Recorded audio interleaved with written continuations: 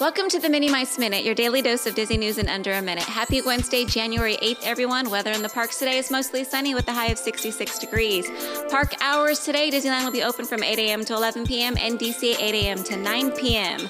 In park news, the Anaheim Ducks are taking over Hollywoodland in DC today from 8 a.m. to 7 p.m. Fan headquarters can be found at Stage 17 beginning at 10 a.m.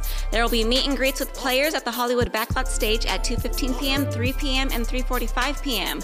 Don't miss the hockey-themed activities, photo ops, special decor, merch, and more. Plus, an Anaheim Ducks cavalcade beginning at 1:30 p.m.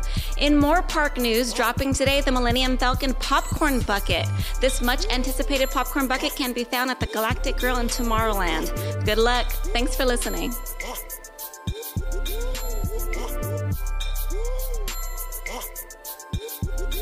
Hey guys, it's Gary V. Be kind and spread some magic.